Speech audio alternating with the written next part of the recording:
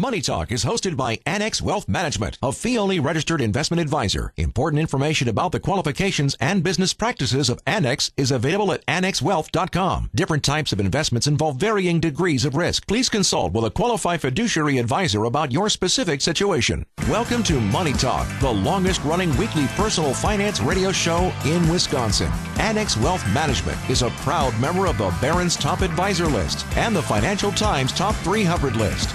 Know the difference. Now, here are your hosts, Dave Spano and Mark Oswald. Good morning, everybody, and happy 4th of July weekend.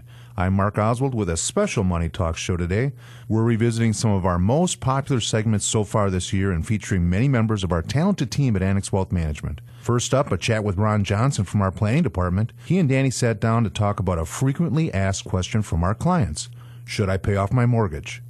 The ballpark figure I've seen is about 64% of Americans own a home. So owning a home typically means having a mortgage, and a mortgage is typically the largest debt a consumer will have. Is that right? Yeah, I think that's a fair statement. Yeah, that's a big loan that you're getting. What do you think when you see different people say that, yeah, you got to pay it off? Yeah, you know, when you think about it, psychologically, it's a powerful thing to go take your mortgage in the backyard and have the burning party and say, I did it. And that's pretty cool. But I think there's some more important things that you should address first. Good. Let's go over those. Yeah. So the most important thing is retirement. The tax code gives us a lot of tax shelters that we can use that can save you a lot of money in the long run when you save for retirement. The first and most important is your 401k, right? I think that you should prioritize contributing to your 401k rather than taking excess cash flow and put it to your mortgage. Here's why. First of all, when you put in your 401k, you defer taxes now and you pay them later. The goal being later in retirement, you have a lower tax bracket. Sometimes you can save as much as 10% on your taxes by doing that. Also, interest rates are at lows. A lot of this advice is old advice from the 80s and the 70s. When you pay 12, 14, 15% a year on your mortgage, right? When you're paying that kind of interest, absolutely, you should make a priority to get it paid off. Is the house to be considered an investment? You know, that's a great question. I don't see it that way, to be honest with you. I see a house as really an efficient expense, right? No matter what you do, where you go, you're going to have an expense to put a roof over your head. Now, I think a house is a very efficient way to do that because at some point you're going to pay off that debt and just have your property taxes. Whereas when you rent, your rent's going to go up every year, right? Even though it might be slightly less than a mortgage payment now. So I look at it as an expense. I think that's something you'll always have, but you always need to have a roof over your head. Ron Johnson is a senior financial planner and CFP at Annex Wealth Management. And he says first things first, right? Yep. Get that 401k taken care of. And what if you can do both at once? You know, there's that school of thought where people are like, you know, the Dave Ramsey thing, eat beans and rice and kind of you know, live like a pauper and pay that extra money. What if you make one or two extra mortgage payments a year? That's one of the things that people do. Yeah, and I think that's great advice. That's one of the things I do actually personally is just add a little extra to the payment because we're fortunate. We have a little extra cash flow each month that we can do that, right? And making sure that it goes to the principal. Yeah. Now, I will tell you, though, that I think more important than if you have some excess cash flow, more important to put it against some mortgage would first make sure you have that emergency savings account in place. And I'll tell you why. If you were to lose your job, Danny, your mortgage payment, even if you've been paying ahead on it, is still there and still required to be paid every month. So you need that emergency savings account in place. So if you lose your job, you can make that mortgage payment for the next 3 to 6 months. So you got to have that in place first. And then if you have excess cash flow, start putting it against the principal. And I think that's sound advice, but do it in that order. You know, traditionally they start with a 30-year, then they maybe move to a 15-year. Any thoughts on that? Yeah, if you move to a 15-year, typically you're doing that because you're reducing your interest rate in exchange for a larger payment. But right now we're in a rising rate environment. So you may refinance your 30-year mortgage into a 15-year that's got the same rate or maybe even slightly higher than what you had before. So it really doesn't make sense. Most mortgage payments do not have a prepayment penalty, Danny. So what you can do is just simply pay ahead on it, and you can accomplish the same thing as a 15-year mortgage by keeping your mortgage the same. Is there a rule of thumb that says that people should have a house paid off or not have a mortgage in retirement? Well, that's ideal. But if you have to carry a mortgage into retirement, it's not the worst thing in the world. The last thing we want to see people do is decide, okay, now I'm retired. I can't have this debt anymore. And guess what? They go to their 401k or their IRA, they make a huge withdrawal, and they pay it off. Well, the debt's gone, but you just created a nice little tax bomb for yourself. And we would never advise our clients ever to do that, Nope. but yet people do it. Yeah. I've seen it happen, and we've seen clients come in here and say, I'm ready to retire. I want to pay off my mortgage, and we explain to them why that's probably not the best idea. Now, you certainly can continue to pay ahead on it, and we manage that with use some tax planning.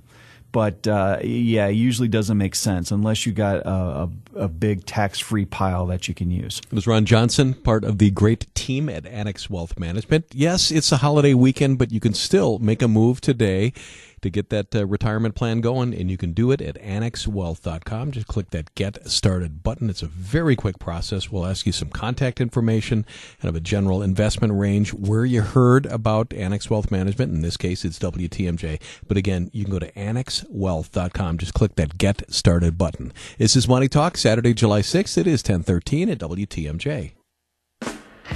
Custom-tailored investment and retirement planning from a fee-only fiduciary. Know the difference. This is Money Talk on WTMJ.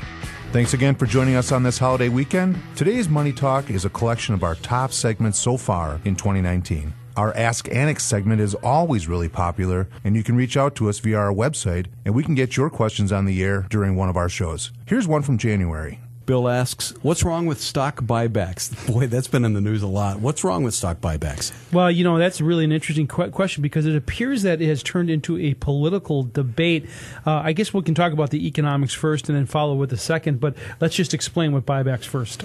Well, buybacks essentially are run by the individual company where they decide that they want to just buy back and reduce the outstanding share count of their equity positions. And basically that's been something that's been a bullish force for the stock market really since the financial crisis in 2008 and 2009. And it accelerated this year because one of the key provisions in that tax bill was the ability of companies to repatriate funds that had been sitting in foreign banks. And some amount of that money has gone towards share buybacks. Well, it's interesting that the perception of the question is that it's a bad thing. Because I think when you think about the math, when you think about a company that's got 1 million shares outstanding at $1 a share and they buy half of them back, you got 500,000 shares out there at $2 a share. So theoretically, I mean, it's the same market capitalization of the company, but you have that opportunity for less shares. Yeah, but the issue was that these companies are getting tax benefits from a lower tax rate, and is it really helping America in terms of jobs and employment prospects for people for the company to just turn around and buy back shares, which can artificially levitate the stock price, rewarding insiders who happen to be at that very company. Right. So you look at, it was an exceptional year for the U.S. economy. Employment had a great year. Hourly earnings did go up, Derek, but I think that was a political debate, and that was the second half of the question, at least that I read it, and that's exactly right. Who are the beneficiaries of that? The people who own the shares or people who don't own the shares? I guess that's where this argument goes. In actuality, put some numbers to it. In the first 3 quarters of 2018, only a third of the funds that were repatriated actually went to buyback increases. That left over $400 million mark for other uses like capital expenditures, bonuses, M&A, and paying down debt. Right, and that's exactly right, Mark. And let's try to get in a couple more questions. Sure. This one comes from Carl. With bank mergers back in the news, what does this mean for bank stocks in general? Well, recently we had a very large regional bank M&A transaction between BB&T and SunTrust, a case in which both stocks actually rose, which is very unusual when you see an M&A transaction. And I think, what that says is that there's going to be further consolidation. The number of regional banks has diminished greatly over the last 20 years or so. And we've actually liked financial stocks in our own portfolios from a tactical perspective because we feel deregulation has made the financial sector far healthier than it was before the crisis in 2008. Well, I think that's an excellent point because especially for these regional banks or smaller banks, deregulation or treating them differently will be a big deal about how they're efficient and profitable going forward. When this all came out, there was a term, systemically important financial institutions. That meant the too big to fail. And there might be a change in that definition, Derek, and that might then benefit the smaller banks. Well, it has. I mean, they've actually raised the limit at which point you're subject to those regulatory restrictions because a lot of smaller banks, they don't have the compliance department and all the other rule setters within the bricks and mortar of that institution to actually prepare all these documents. So it's made made smaller banks more efficient. I'm sure it actually is an incentive for smaller banks to potentially merge with other smaller banks to maintain their ability to meet these requirements should their assets get above that level. I wonder if there's any way that we could reduce our compliance department. You're looking right at them. Money Talk Annex Wealth Management, WTMJ. Here's one from Willem. Good German name. What's your opinion of mid-cap stocks? They've had a bad 12 months. Is there opportunity there? I've always liked mid-cap stocks for a couple of reasons. I actually managed a mid-cap fund at Strong years ago, but they kind of fall between the cracks. Most people allocate to large cap, most people allocate to small cap, and mid-caps actually tend to be a little bit more advanced in terms of their management structures. They tend to be larger companies.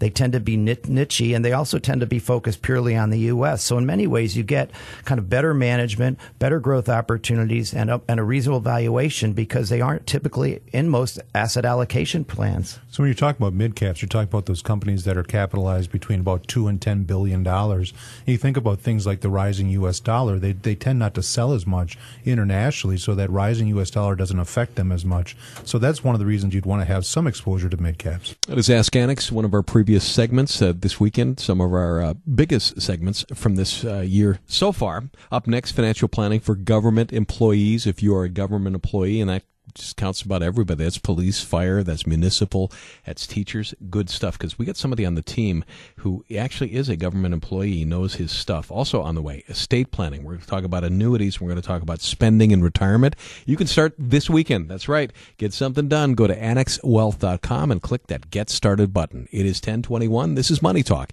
Annex Wealth Management, WTMJ.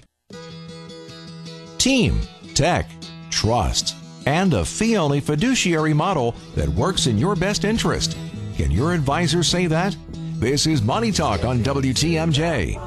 Welcome back to Money Talk. We're featuring some of our favorite segments on this weekend's show. We often talk about team being one of the key experiences at Annex Wealth Management. If you're a government employee, police, firefighter, municipal, or educator, we've got someone on our staff that speaks your language with Jason Gannier. Besides being a wealth manager at Annex Wealth Management, you got a lot of years in another career. Yeah, 25 years in law enforcement and transitioning to my career here at Annex and been an advisor here 6 years now and a CFP for almost as long. You're just not busy enough, is that it? Yeah, that's what my spouse says. During your work in law enforcement, you were involved in matters of finance and investing. That's kind of what led you this way, right? Yeah, I worked for a labor union representing police unions for a long time while still working at the police department.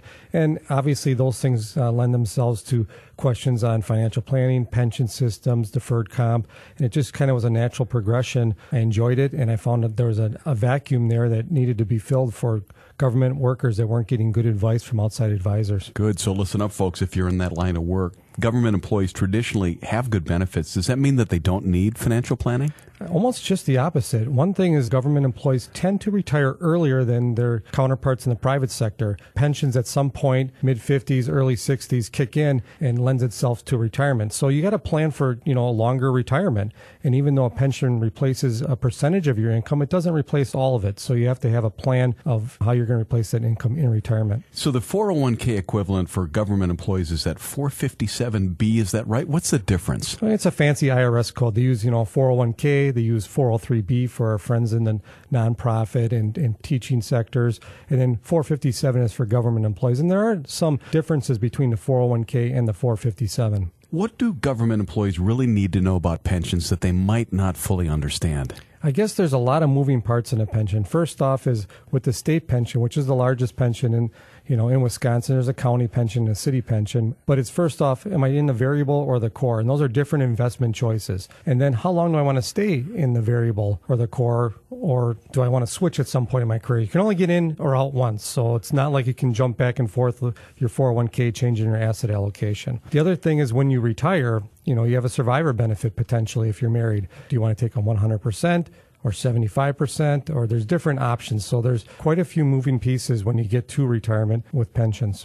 It can be complicated. You need some help. Correct. And a lot of times, one of the mistakes I see is that people wait till they're ready to retire to sit down with an advisor. So they're like, well, I want to retire in 2 years. I'll meet with an advisor then. It's kind of like, having a personal trainer or a doctor. You don't want to wait till you're 53 to, sit down with a personal trainer if you want to get in shape. You want to do that early on in life so you can have good choices and have good habits. You and I have had a lot of off-air conversations because, as you know, I've got a young son who's a cop, and I like to get as much information out of you as possible. So there's the emergency fund, there's school loans, there's growing family. Doesn't leave much room for a truck and boat. So is discipline hard for a 26-year-old police officer? Yeah, it can be, but I think getting those financial plan down early. Matter of fact, just this morning I sat down with a new young officer just starting on the job and just wanted some general advice. Had not even really started saving yet, but just advice on, student loans. Should I pay these down first? Should I start saving in the Roth option of my 457? Should I do a Roth IRA?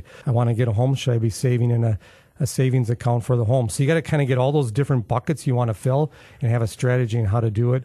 And then it's obviously as life goes on, those buckets get bigger and life gets more complex. For sure, it pays to sit down with an advisor. Kudos to her for coming in. Yes. That's pretty smart. So is going hard after like overtime, is that the solution? It would seem that's pretty lucrative. Yeah, sometimes that is a solution. It's nice for you want to have a vacation or you have maybe some short-term expense you have. Overtime works nice for that. But if you do it throughout your career and you get your lifestyle dependent upon that overtime, eventually when you retire, it can be a little bit of a seismic shift to not have that overtime because your pension, again, isn't going to replace all of your income. So you speak this language of law enforcement, of government workers. What are the steps you like to follow with clients who work in those fields? Everyone's plan's unique. And in law enforcement, firefighting, teachers, we tend to rely upon each other because there's a level of trust there, a strong level of trust. So a lot of times someone will be sitting down in the squad room or the firehouse or the teacher's lounge saying, hey, what are you doing? Well, I'm going to take the accelerated pension. Well, that might be a good fit for that person and their financial plan,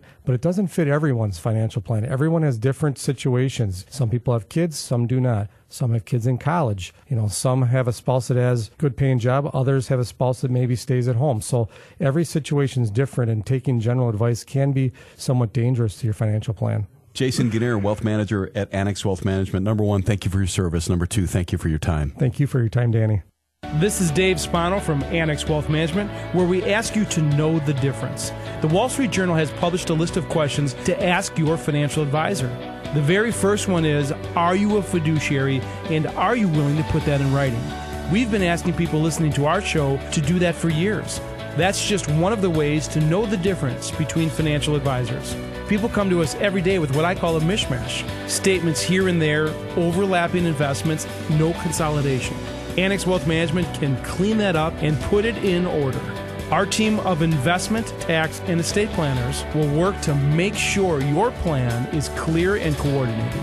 If this makes sense to you, or if you want a second opinion on your investments and retirement planning, go to annexwealth.com. You can learn more there, or simply hit the Get Started button and start the process.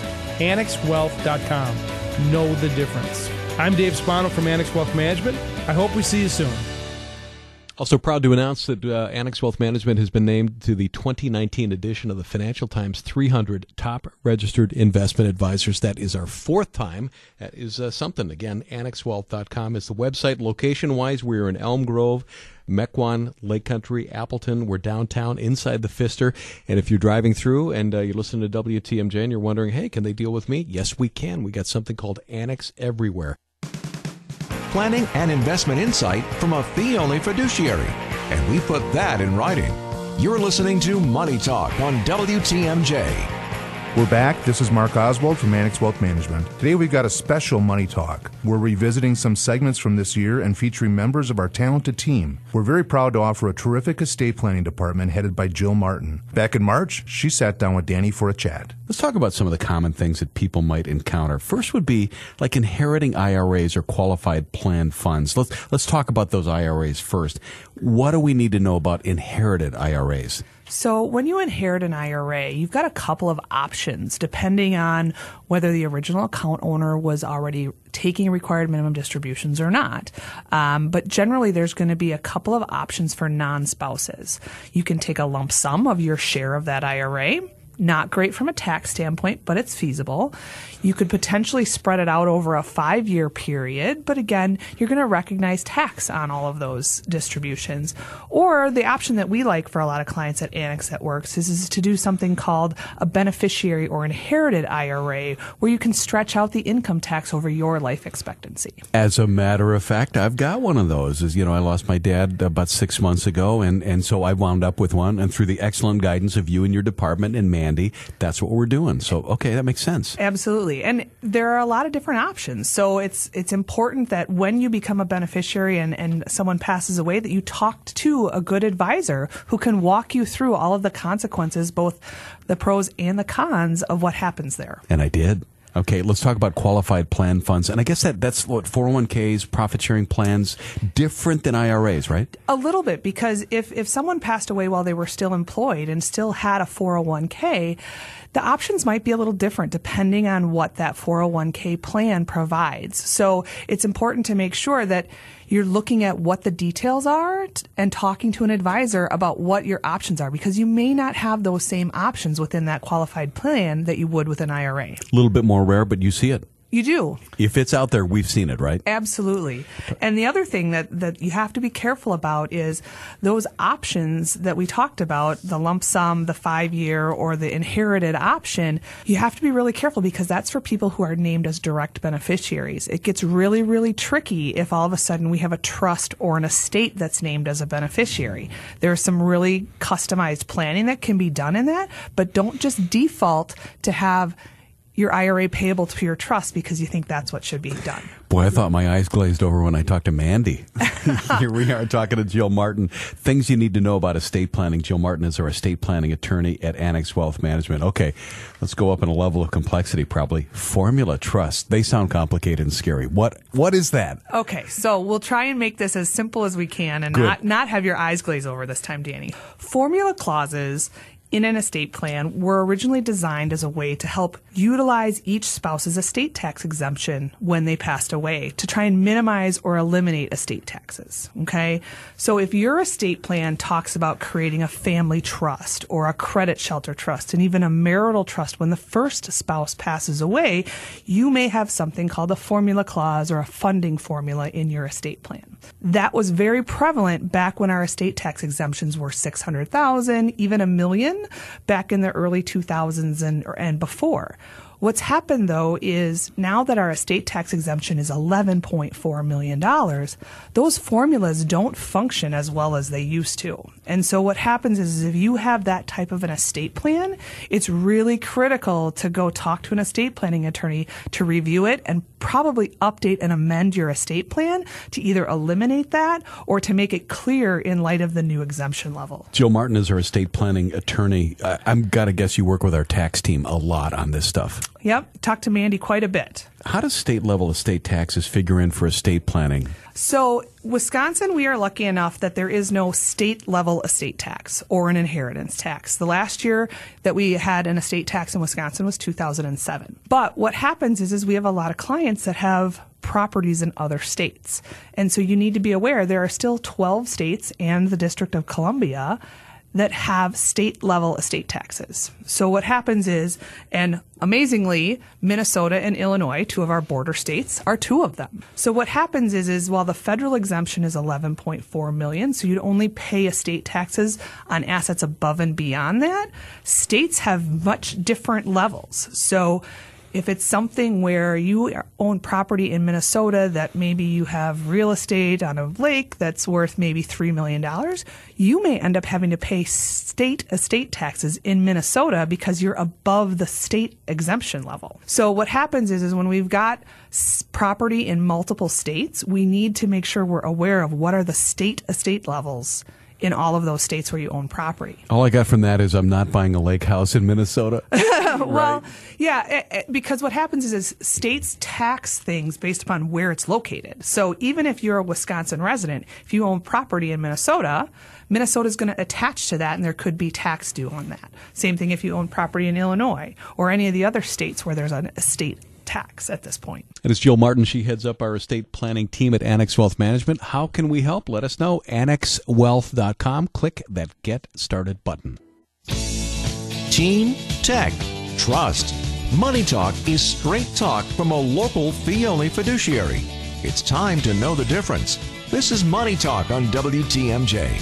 It's Saturday, July 6th. Today's Money Talk is a collection of our top segments so far in 2019. At Annex Wealth Management, we're asked about annuities a lot, and we've got a team with a ton of knowledge that is ready to help. Danny and I were joined by Ron Johnson from our planning team in January during our Annuity Week. Mark, I'm going to start with you. I read that annuity sales actually climbed back to a near record high last year. Now, why was that? You know, that's kind of interesting, and you kind of go back to storytelling, and we do a lot of that on the show is talking about what we see in the industry and why it's happening. So, yeah, you're right. I mean, you're talking about just equity index annuities, fixed equity index annuity sales last year, $14.5 billion here in the United States. So this is meaningful money. And you start to think about, well, why is that happening? Well, think back to the conversation we've had about the Dodd-Frank Act in 2010 and the adoption of the fiduciary rule. What happens is in 2016, when we have the full implementation of the fiduciary rule, this best interest contract thinking comes into play. And the insurance companies are scrambling because they're left with this concept of an annuity contract inside of an IRA. And they start to believe that they're not going to have the opportunity to sell these annuities into IRAs any longer. That's a problem because you can't say I'm acting in your best interest and then sell a proprietary annuity contract in an IRA.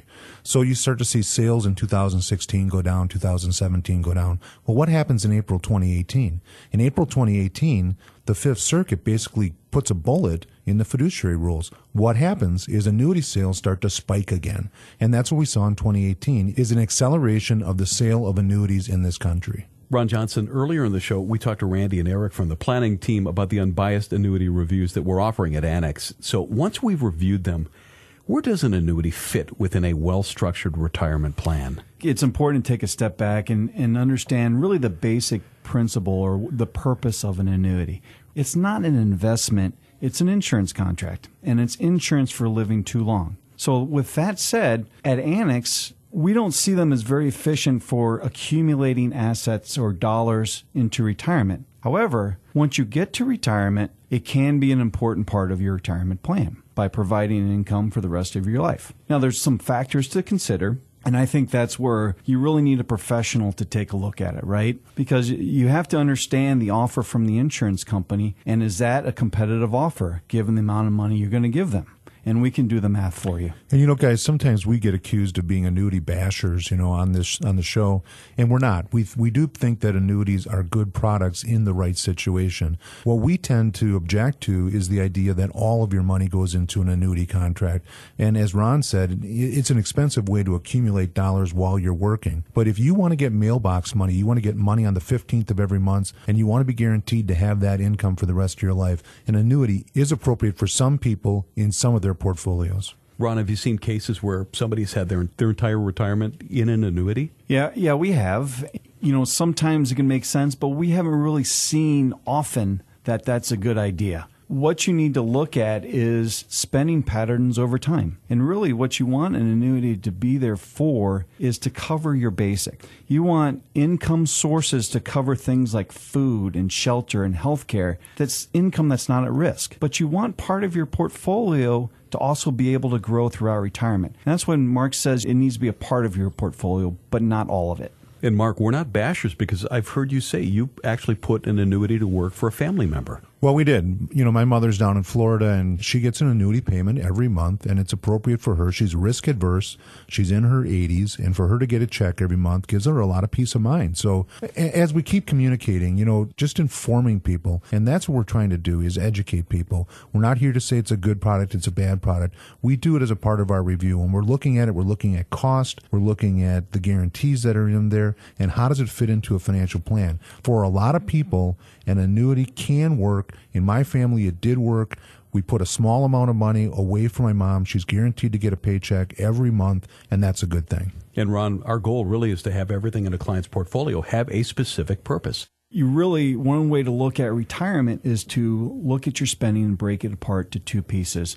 That non-discretionary piece really should be covered by income sources. The discretionary piece, we want to put a little risk to it and get some growth over time. Mark Oswald, that is one of the differences at Annex Wealth Management. When you look at the offering that we're putting forth, which is the annuity review, a lot of people that are going to take that into a financial advisor, they're going to get it sold in another annuity. There's this 1035 exchange, which is a rule which allows you to take one annuity and put it into another annuity. In a lot of cases, what happens is the salesperson has a bias. The bias of being able to sell you a new contract with a new surrender period and a new commission. What we're doing as a fiduciary is saying, we don't have a dog in this fight. Just give us your annuity statement. We'll tell you what you have, and we'll tell you what your options are. We don't sell annuities for commissions, and because of that, that bias is eliminated.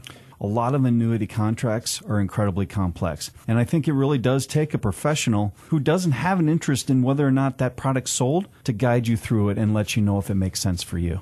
Annuities, we take a look at them, we scrutinize them in the portfolio analysis, and that is an absolutely complimentary thing that we do. You can start today at annexwealth.com. Just click that Get Started button. This is Money Talk for Saturday, July 6th. It is 10:49 at WTMJ. W277CV and WTMJ Milwaukee. From the Annex Wealth Management Studios, this is News Radio WTMJ. A Barron's top advisor, a member of the Financial Times Top 300, and a Journal Sentinel Top Workplace. Know the difference. This is Money Talk on WTMJ. Saturday, July 6th, and I'm Mark Oswald. This is a special Money Talk featuring some of our most popular segments of 2019. At the core, Annex Wealth Management is about retirement planning. Here, Danny sat down with Deanne Phillips and Randy Winkler from our team to talk about a crucial part of planning. We're going to talk about getting the number right when it comes to spending in retirement. What's the right way to determine that number, and how can overspending and underspending be prevented? Deanne, when does that number usually emerge in the process for our clients? When people first come in, no matter where they are relative to retirement, they kind of want to see if they're on track. So if it's really before retirement, we have to do some assumptions based on what they're currently spending. But really, it's the closer they get to retirement. So it's within that spitting distance, when they've got that date in mind. So it could be 2 years out, 1 year out, or it could just be pending. What we like to do is take that number that they're currently spending back into that number and then separate it out between the expenditures that they have to have, their living expenses, and what they think they want to do extra in retirement. If you understand that your have-tos are met, you're okay. Randy, you're our self-proclaimed spreadsheet geek. Does the number jump out at you? Well, we very often see somebody who comes in for the first time that we haven't worked with, they really have no idea what they're spending, but they think they do. Very common, we'll see where somebody's take-home pay is for a family is, say, $250,000, and they think they're spending $50,000. So we say, are you saving $200,000? No, it's all gone. So we have to work with them to determine what that number is, because it's probably the most important number of the entire financial plan. It's kind of the fuel. If you don't have enough fuel to get where you want to go, you're going to run out of gas. Deanne, have you seen the number being a surprise for most? Oh, definitely. It is a surprise. Sometimes for some people, that B word, budgeting, is kind of a dirty word. And we get people that say, I have never thought about a budget in my life. Remember, when we go into retirement, we're doing a seismic psychological change from putting money away from ourselves to tapping into that money and spending it.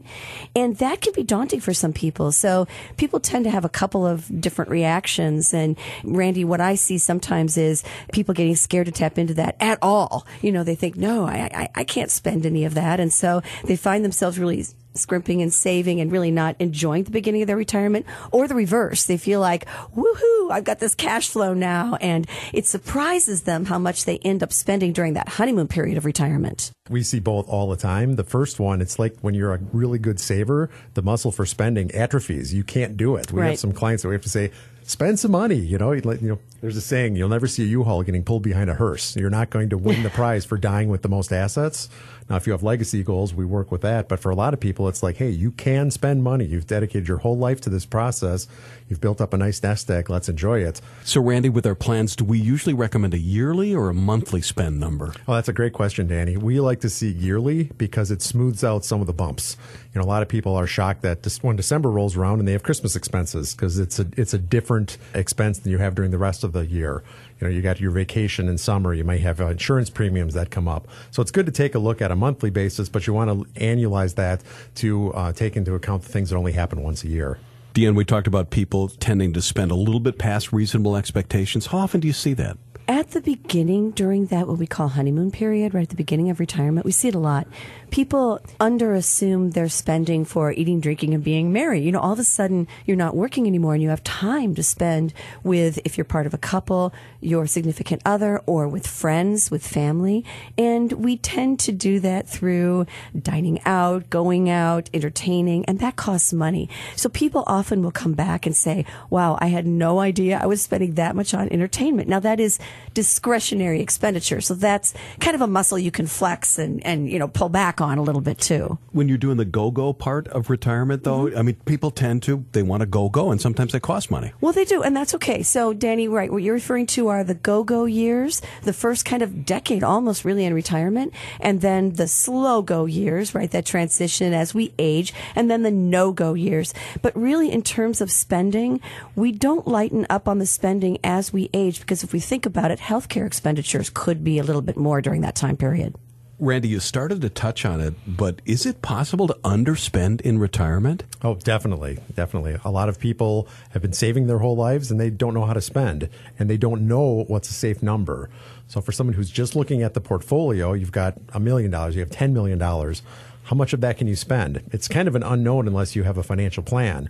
With a financial plan and with all of the other tools we have, we can say, okay, you can spend X amount of dollars per year and it's going to be sustainable long term. And then we can take a look at that. Which side of it are they on? If we say, hey, 75,000 is a sustainable spending number for you and you're spending 100, you're probably looking at a pay cut. If you're spending 50, you just got a raise. No, I remember sitting with people saying, Mrs. Smith, you're a millionaire. You know, it just can't sink into some people because in certain generations, there's this fear of being a burden. You know, there's this fear of running out of money.